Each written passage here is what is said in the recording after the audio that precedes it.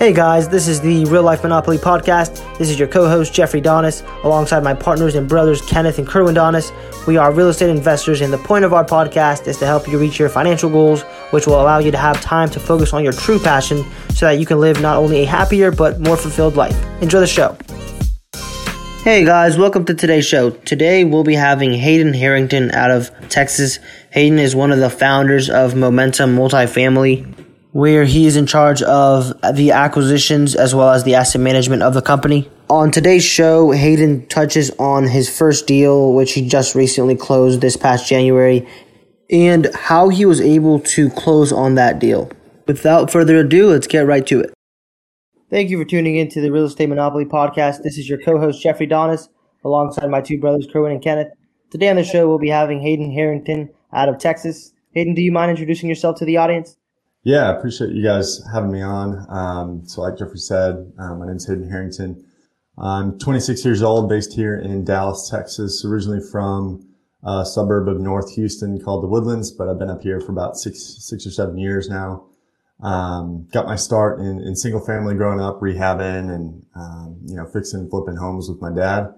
But, always had the dream to go bigger. So, that's where multifamily came in and just closed pretty big deal, just shy of 30 million, about a month ago now. So pretty excited to continue to grow and, go from there. Awesome. Yeah. It sounds like you've been having a busy year. To go into your story and how you started in single family, do you mind going into what you were doing and what made you want to transition into multifamily? Yeah, absolutely. Good question too, because that's where a lot of people start. They start because they have a little bit of money and, they don't think they can go and buy a big apartment complex. So they start with what they have.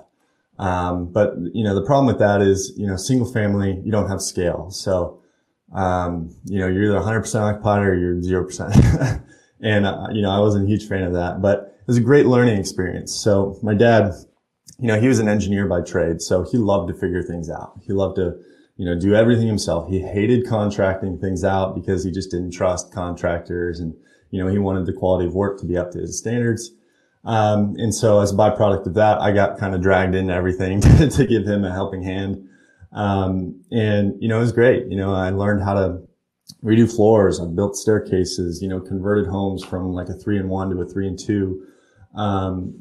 I've done it all, but, it taught me a lot, and it also showed me the risks when you go small. For instance, we had tenants that would just get up in the middle of the night, break their lease and just leave, we had people that would steal appliances and stuff like that. And, the legal cost to go off and try and recoup your money and the time and the stress and the energy that it takes, it's really not worth it at the end of the day. So the next time something like that happens, you really question, is it worth it? And a lot of times it's not. So unfortunately you have to eat that cost. And to me, I saw that as a huge risk, right? Yes, you may get a great tenant, but you may not. And, that's a big gamble, especially when, that's your occupancy is solely determined by that one person. So, that's kind of where the dream to go bigger came from. But I wouldn't trade it for the world either. I think it's a great place to start. I think it's a great place to learn. But I also want to, reiterate that you don't have to. There's ways to, go bigger. If you think big, you can definitely make it happen and kind of get the right people around you. But, that's kind of what brought me today and, what got me interested in real estate, especially growing up. So that's kind of where I got the bug and, been interested ever since. Yeah. So to kind of touch on that, of course, like you said, a lot of people first start in the single family space and then realize that the economies of scale in multifamily it's a lot greater. So of course you were thinking of switching over, but if you don't mind going into what your first deal kind of looked like, how many units it was and how much, either if you raised money or if you brought that with your own money. Sure. Yeah. Good question. It was a long process to get that first multifamily deal. I teamed up with my partner, Dustin Miles, to start. It started as a meetup and called it Momentum, and it turned into a partnership, Momentum Multifamily. But, during 2019, especially if people are in Texas, they know that prices were really tight. It was extremely competitive. and that made it pretty challenging. So we were struggling to kind of get offers out the door. So pretty much all of 2019, just underwriting, just touring deals and submitting offers, getting a lot of second places. And then, 2020 comes around. We finally get an LOI accepted, but it's in March. And, I'm sure everybody knows what happened in March. The whole world shut down. And so we had our LOI accepted on a Monday, and by that Friday, we had to rescind it. So you can just imagine, like, all this work, all this time, all this effort comes up to finally getting that offer accepted, and then all of a sudden the whole world, shuts down. Just kind of crazy. But for instance, that deal was, it was like a 1963, 118 unit deal. It was half chiller, half converted to HVAC. It was half flat roof, half pitch. So it was kind of an odd deal. It was in a good market, but, we were still excited about it. But, so unfortunately we had to let that one go, but, we took the proactive approach. We didn't want to sit on the sidelines. A lot of syndicators, a lot of groups, kind of took vacation. They said, well, deals aren't coming out. We're just going to kind of stop underwriting and stop talking to brokers. And, we wanted to understand what was actually happening so that we can pass that message on to our investors and show them that, hey, we don't know exactly what's happening here, but we want to try and figure it out and find, one, where the risk is, and then two, where the opportunity is going to be on the other side. So, we took a very proactive approach. We were always talking to brokers, always talking to lenders, trying to figure out what the interest rate environment was doing at the time. And, I think the product of, continuing to stay active led us to this deal that we got. And we really shifted our focus to newer assets during that time too, just because there wasn't really a light at the end of the tunnel. We didn't know when the economy was going to kind of open back up. And so we needed to mitigate risk however we possibly could. And, if there's a couple different levers that you can pull and look at when you're talking about minimizing risk. And a big one is, your tenant base. And then another one is the type of property that you're buying. So obviously there's more inherent risk with an older property that has outdated systems. And, we were all sort of dealing with the tenant risk because the eviction moratoriums and stuff like that at some level. Yes, you can buy a better tenant base, but at the end of the day, you couldn't evict. So everybody was kind of dealing with that. So we said, well, we want to minimize risk however we can. So if that means shifting our focus to a newer property that, just less problems, that's a great way to minimize your risk when we don't know when the end of sight is and the economy is going to kind of get back to normal. So that's when we started really shifting our focus to newer assets. And on top of that, we were expecting pricing discounts and they just never came, because, we essentially got to see one of the greatest stress tests you'll ever see for asset classes, and multifamily performed pretty well.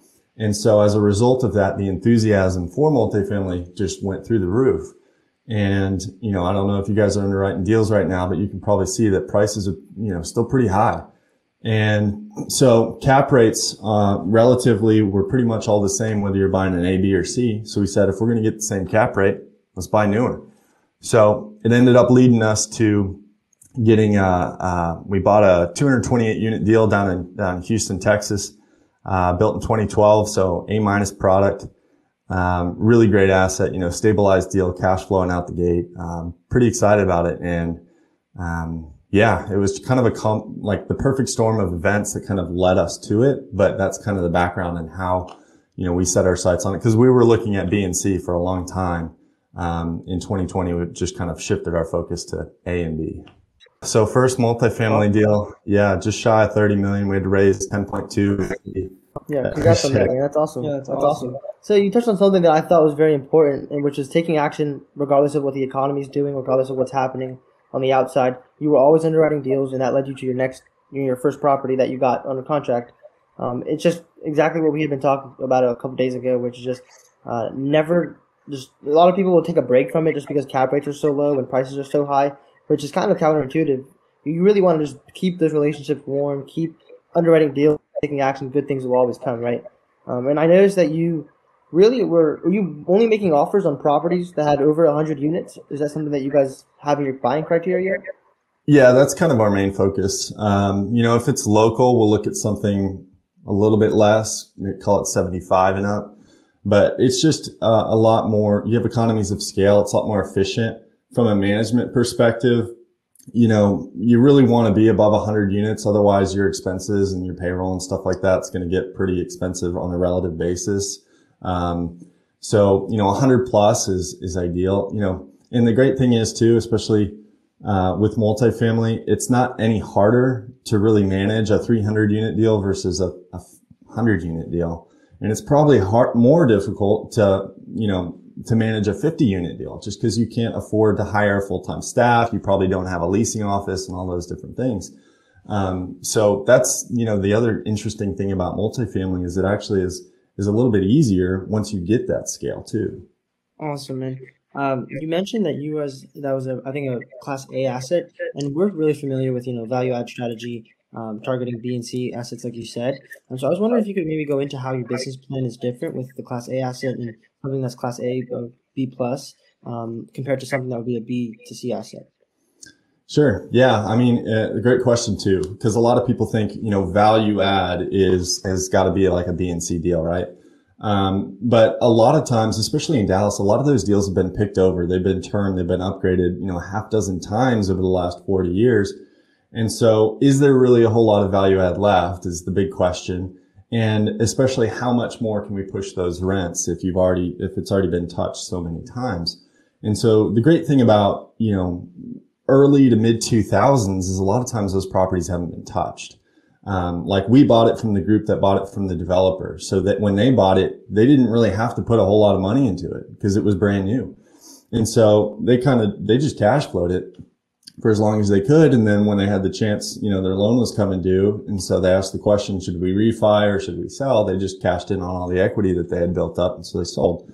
So the great thing is they hadn't touched the property, So that offered us the ability to be that first. We really like it because you're the first gen value add, and you're the first time coming through updating the leasing office, updating the units, and you can capitalize on those renovations. The big question mark with B and C a lot of times is if I go through and spend all this money on this property, am I really going to get those premiums? So a lot of people think there's not a whole lot of value add with a Class A deal, but sure, if you're buying a brand new deal from the builder, there's probably not a whole lot of value add there. But if you're buying an early 2000s, mid 2000s, they've just been holding it for a long time, haven't been touched in, 10, 15 years. There's a great opportunity to come through and do that first gen value add, capitalize on those improvements. And, you still got a 15-year-old property. And we really did our homework. It all comes down, like even cap rates. It's so relative and it's so, dependent upon the micro submarket and understanding the story of the individual property to begin with. Because if you just say, oh, this is a 4 cap, I'm not even going to waste my time on it. But what if it's been poorly managed? What if the NOI is really low because of the management? The rents are lagging the market and there's an opportunity to come in there. So does that 4 cap really even matter? So it's all property to property, market to market, and really piecing that story together to find if there's value here. Awesome advice. Going into your mindset and some of the things that you faced going into that first deal, what were some of the things that, or if you just don't mind touching on one thing that you thought was going to be easier than it was, and to go off of that as well, what was one thing that you found was harder than you thought it'd be? Getting a deal. 100%. It took me about 2 years to close on that first deal of consistent effort every single day. And so, that was the most challenging thing, was just to have the patience, especially when you get connected, you see people around you doing deals, that's tough, right? You're like, man, I'm just spinning my wheels and I'm not getting anything, it's tough to keep that motivation. And that's where your purpose really comes in. Is this really what you're meant to do? Is this what you're passionate about? Because that's going to keep you turning those wheels until you gain some traction. But that was probably the most challenging. Just getting a deal is incredibly difficult. There's a lot of factors that come into play, especially in multifamily. You're dealing with more sophisticated groups. You're dealing with bigger dollars. You're dealing with, more requirements. It's not like just buying a home, if you're going through the agencies, Freddie Mac, Fannie Mae, and stuff like that, they want to see net worth, liquidity requirements. They want to see that you've done a loan with them or somebody on your team. So it's challenging to put all those pieces together, and just to win a deal is extremely hard. I mean, we offered on a couple deals, about a month or two ago even. And, there were 30, 40 offers on them. It's like, how do you win that? Right. So it can be extremely, extremely challenging just to get a deal. I think that's the most, difficult part of the whole thing, and just having the patience, to keep you going, keep pushing, because, we underwrote probably, 125 to 150 deals before we got that one, so that was challenging. To kind of go off of that, what was one of the easier things that you found that you expected it to be harder? That's a great question. Honestly, probably the management. When you're working with a good, competent third-party manager, they know what they're doing and they're good at their jobs. We work with a company called Asset Living out of Houston. We've been building a relationship with them for about 18 months, underwriting deals, looking at deals with them, getting pro formas and stuff like that. And, they are very good at their job. And, the takeover process and all that stuff just went incredibly smooth. They were extremely professional. And so in my mind, I was like, wow, this is pretty easy, cause they've really got it handled, You still got to stay on top of them and understand what's going on and stuff like that. But, it was one thing that kind of surprised me. It's like, wow, you don't have to do everything yourself. This is kind of nice, right? For sure. That's kind of the idea of, really just the proof of concept, and you kind of just figure things out as you go. But, to go into it, I know that you said you hadn't done one before. How was your track record something that you had to kind of overcome when it was coming to talking to these lenders, talking to these sellers and brokers? How did you overcome that? And that, I'm sure, it kind of played a role in the reason that it kind of took you 2 years to get your first deal. Do you mind touching on how you were able to, persevere through that? Yeah, no, great question too, because, track record, credibility plays such an important role in this business. It's all relationship based. It's all who you know. And it's all, what have you done? So that's huge. And the great thing about multifamily too is you don't have to have all that experience necessarily yourself. You can partner with it, and kind of align yourself with it so that other people in the industry view you on that same level. And so, my partner, his name's Dustin Miles, just one of the nicest, most humble guys you'll ever meet. And he had done 10 deals, prior to us teaming up together. So he's had a lot of experience. He knew all the brokers. He's been doing this since, 2012. So been in the game for a long time. And, just having brokers seeing you CC'd on emails and stuff like that and starting to ask them questions. And, they recognize one name and they didn't necessarily recognize mine at first, but over time they start to get familiar. Okay, these two guys are working together. Same thing with, attorneys and, insurance brokers, management companies, all these things. Cause, even in our due diligence process, we don't just underwrite a deal and submit an offer. We do our initial underwriting. If something looks interesting, we go and get in a pro forma from our management company. Then we go and talk to a tax professional. Then we talk to an insurance broker and all these different things to double check our numbers. And so, you've got to have credibility in the eyes of all these different people too, because you don't want to waste their time, and they're not going to waste their time on anybody, right? So, having somebody on your team that has credibility is really, really valuable. And I think it's what allowed me to kind of help kind of put me on an even playing field. It definitely takes time because people just aren't going to, know you overnight. But, as you get more familiar, as you start talking to brokers and stuff more often, going out to lunch with them, touring deals, all these different things, and they know you're serious, you put some offers in at the end of the day too, that are good offers, they'll start to take you seriously. Like that was a big kind of unknown for us moving into Houston, because even my partner, he hadn't done anything to Houston. So we had to really get pretty aggressive to, in terms of like, hard money and stuff like that and our terms, and, to break into Houston and show the brokers that, hey, we're serious. We're not just messing around here. That's something that, of course, everyone that's starting in this business, you really have to sort of either have had a track record or partner up with someone who knows what they're doing. And it makes sense. I mean, these brokers, they don't want to ruin their reputation by having someone that can't close, because at the end of the day, that's really the most important thing that they care about, right?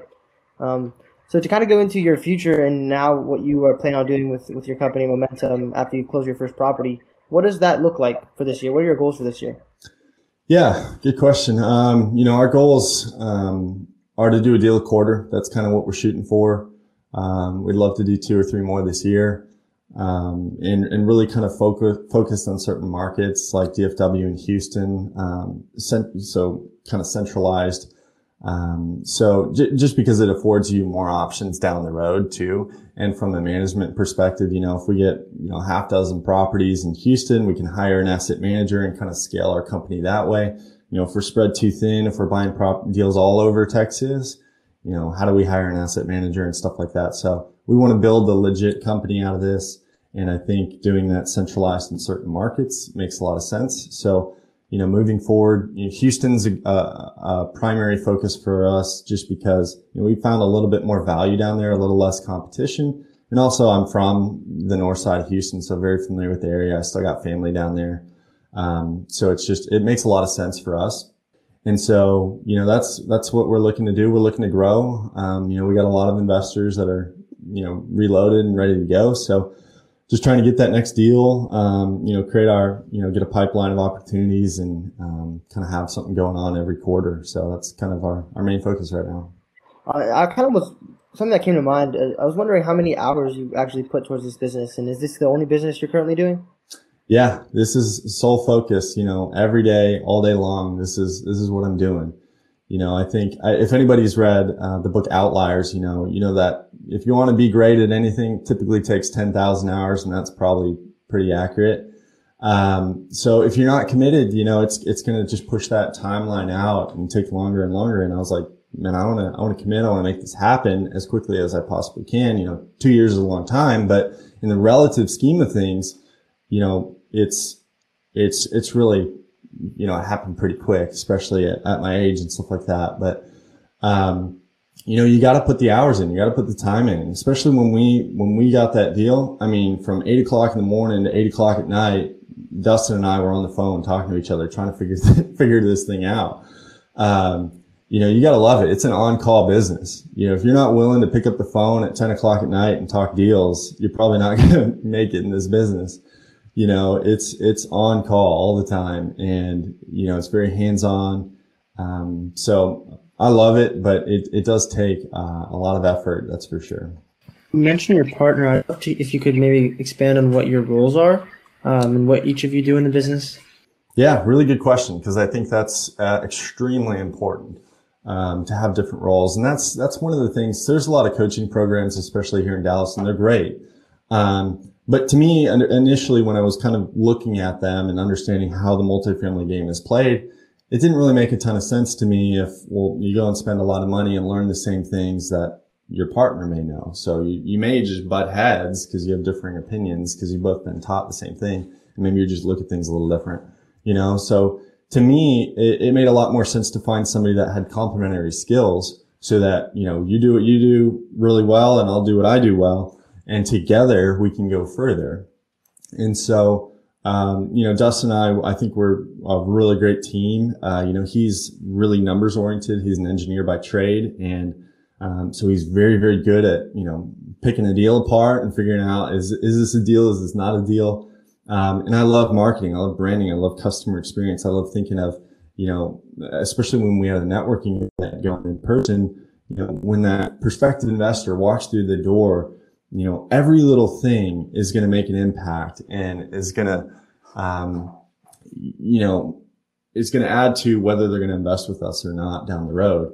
And so I love thinking about that sort of stuff. So together, I think we make a really great team. And as far as our process goes, I do the initial underwriting. Obviously, Dustin has a son. He's got a family, he's got, those are his main priorities, and I don't. So I have a little bit more time. And so I can filter through all these deals and talk to brokers and stuff like that and kind of pick a few and see which ones are worth pursuing, which ones aren't, because that takes a lot of time just in itself. And so I do the initial underwriting process, kind of talking to brokers and all that stuff. When I find something interesting, then I'll say, Dustin, hey, we got to look at this one a little bit closer. Then we'll circle up together and, figure out if it's an opportunity from there. Obviously he's got a great track record with investors and he's great with numbers. So handling like finances and stuff of the properties and operations. He's very good at that too. I office here in Richardson, Texas with our general contractor. So I love the kind of more hands-on, putting scopes together for rehab projects and stuff like that, we can knock that out pretty quick. So, a little complementary skills, but, I think we work really well together. Could you maybe just go into some details to how you do that initial qualifying of a deal before you push it to your partner? What kind do you look for, and how do you filter it? Yeah, absolutely. So, good question again. So, number one criteria that we look for is the area. We want to be in a good part of town. We want low crime. We want good schools. We want a good household income. Typically, $75,000 and up in household income, stuff like that. Low crime. Because you can put a lot of money into a property, you really can't change an area. So, that's our number one criteria, is where the property is located. If it's in a rough area, don't even need to look at it. Like, I'm not interested, it's just going to be a headache. We've heard some stories, that's for sure. So number one criteria is the location. We want to see a property in a good area. We're looking for, kind of 80s and up.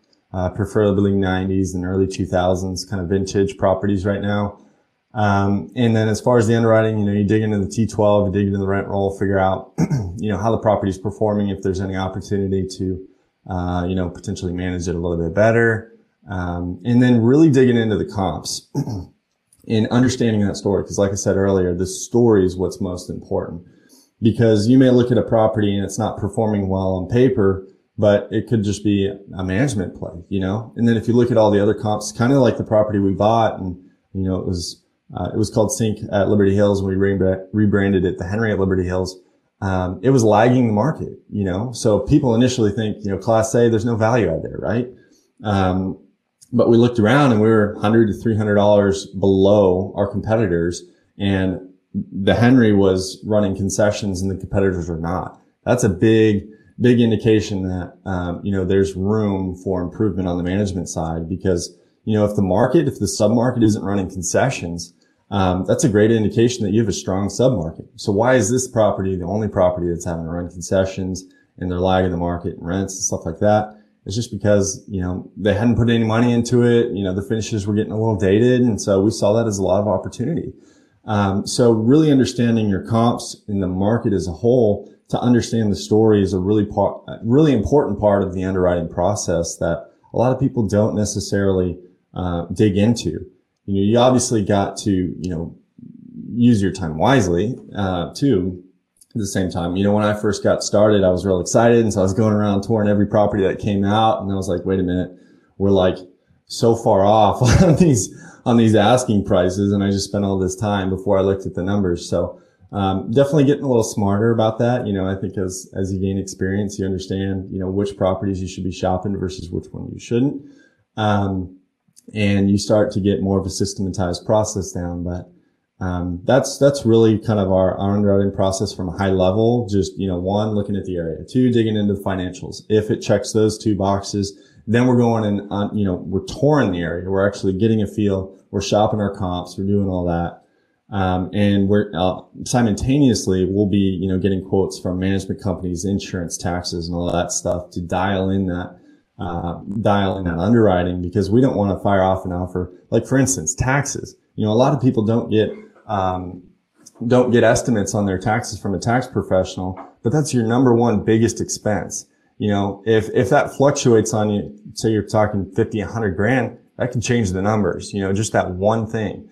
And so we want to have, all our ducks in a row, and, so we want to sleep well at night too. So we don't want any big unexpected bumps and expenses coming down the road too.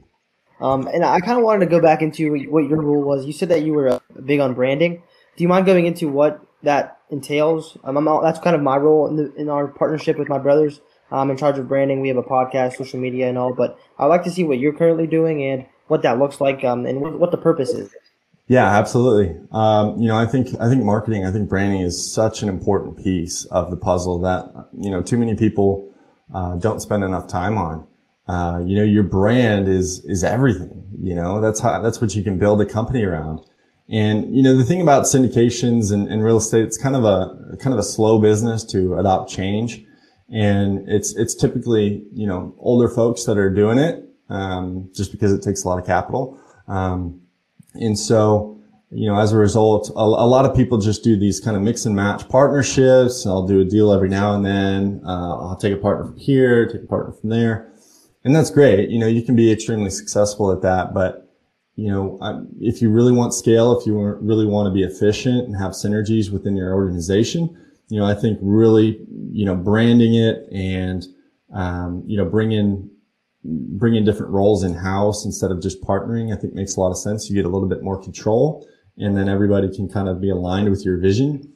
And then also, at the same time, it just helps. Like if you're an investor, who do you want to invest with, right? Do you want to invest with somebody that, is just your everyday syndicator? Or do you want to invest with somebody that looks like they know what they're doing? They're putting the time and effort into getting business cards, designing a website and all this stuff, having good marketing materials. Who would you rather invest with? That's the big question, because at the end of the day, if you're a, multifamily investor, you're pretty savvy. You can get on some people's lists. If you can get on one, you can be on 20. And so our big question in our mind is, okay, if they're getting all these deals in their inbox, right? How do we get them to pick us? That's the big question. So how do you stand out, right? Your brand, your marketing, how you present things to people is really what separates it, because people will associate your brand and that experience with the experience of investing with you. If you invest with somebody and they're not well organized or anything like that, they have these mix and match partnerships and all this stuff, they don't send out regular updates, and it's just kind of disorganized. Who would you rather invest with, right? So that's really why we put a lot of emphasis into our brand. Even momentum. It started as a meetup, and we named it Momentum just as a psychological cue for people, because we want people to keep coming back and just feel like it's just priming their mind. Hey, you're gaining momentum. You're making progress. Who doesn't want that, right? That was the whole reason behind the brand itself. And it's catchy, it's easy to remember. When it comes up in conversation, you just kind of smile, and that smile means our branding is working because people are associating that word with us. That's an awesome name for it. And I kind of liked how you touched on, it's not only a brand for attracting capital, but it's also for brokers. You said that it's more likely for a broker to reach out to someone that they kind of know and they're organized, and that happens through branding. So that's awesome that you touched on that.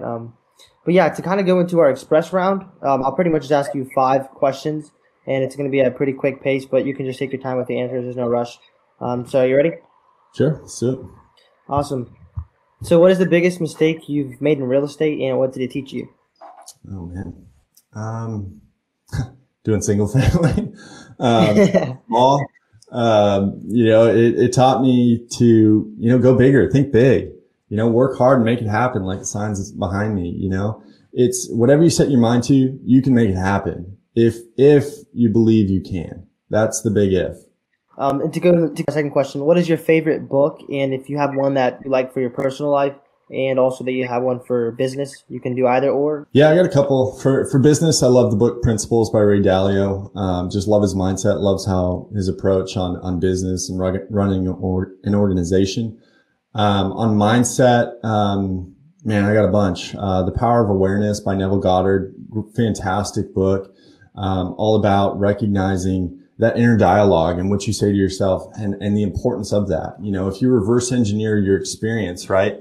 Your experience, your outcomes are determined by the actions that you take. The actions that you take are determined by the decisions that you make. And you come to those decisions because of the thoughts that you think on a regular basis. So you just have to reverse engineer your experience, say, hey, this is the outcome I want.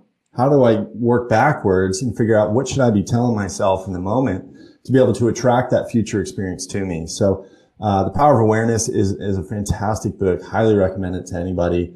Just about really working on that mindset and understanding the importance and the value of that inner dialogue. Yeah, we're really about, I'm not sure if you know the author Eckhart Tolle. Yeah. The Power of Now. Yeah, it sounds like a similar book. Really? Fantastic book. I've read it twice and I'm currently rereading it. No, yeah. Awesome. I'll definitely check out that awareness book. So my next question, what is the best piece of advice that you would give to someone or that you've received? Just be patient, be committed. I think that's the best thing you can do. If you love it, you'll make it happen. you'll find a way. Dustin, he said this, before, and it's always stuck with me. It's like, you got to find, the business that you are excited to solve problems at. What are you excited to, overcome the hurdles and overcome the problems and challenges that are inevitably going to come? Because, if you're not willing to overcome an obstacle the first time you confront one, that's probably not what you're meant to be doing, I think enthusiasm and excitement drives people to chase shiny objects, but you got to really know, hey, what's my purpose? And what am I doing this for? Because that's going to drive you and push you through all those challenges so that you can eventually be that expert in the field. But it takes time, and you got to have patience and you just got to be committed. Do you have a daily habit that you would contribute some of your success to? Yeah. I mean, reading is a big part of it. Taking some time just to understand, what's going through my mind. What do I want to accomplish? And I think that is incredibly important. Tuning into your feelings too, because what is a feeling, right? A feeling is an unconscious belief system. So if you can really dig into that feeling and understand, hey, why am I feeling this? What does that really mean? What is that really saying? You can understand a lot more about yourself, and then also how to progress, how to grow. So I think that is incredibly important. Every morning I get up and I'm go to the gym and get active, get my body moving, get my mind working. Those are kind of my two non-negotiables throughout the day for sure. My last question, what is the best way for people in the audience to reach out to you? Yeah, great question. You can go to our website, momentummultifamily.com. If anybody has questions, I'm happy to answer them. It's Hayden, Hayden at momentummultifamily.com. I'm a really big advocate on trying to, help up the next generation too, because, it's multifamily it's good and bad, right? Because it's challenging to get into. You kind of need somebody to help you get your foot in the door, but it's very rewarding too, because you can offer the same, so it's a really fulfilling business in that aspect too. So happy to answer any questions. I know I wouldn't be here if it wasn't for Dustin taking a chance on me. And, I'd love to be able to help others along the way. I really do appreciate your time, and it was a great show, and I look forward to staying in touch. Thanks. Appreciate it, guys. Thank you for listening to the Real Life Monopoly podcast with the Donis brothers. If you want to learn more about what we do, make sure to visit our website, www.donisinvestmentgroup.com. And if you aren't already, make sure to follow us on all platforms at Donis Brothers. Let's be great today. Have a good one.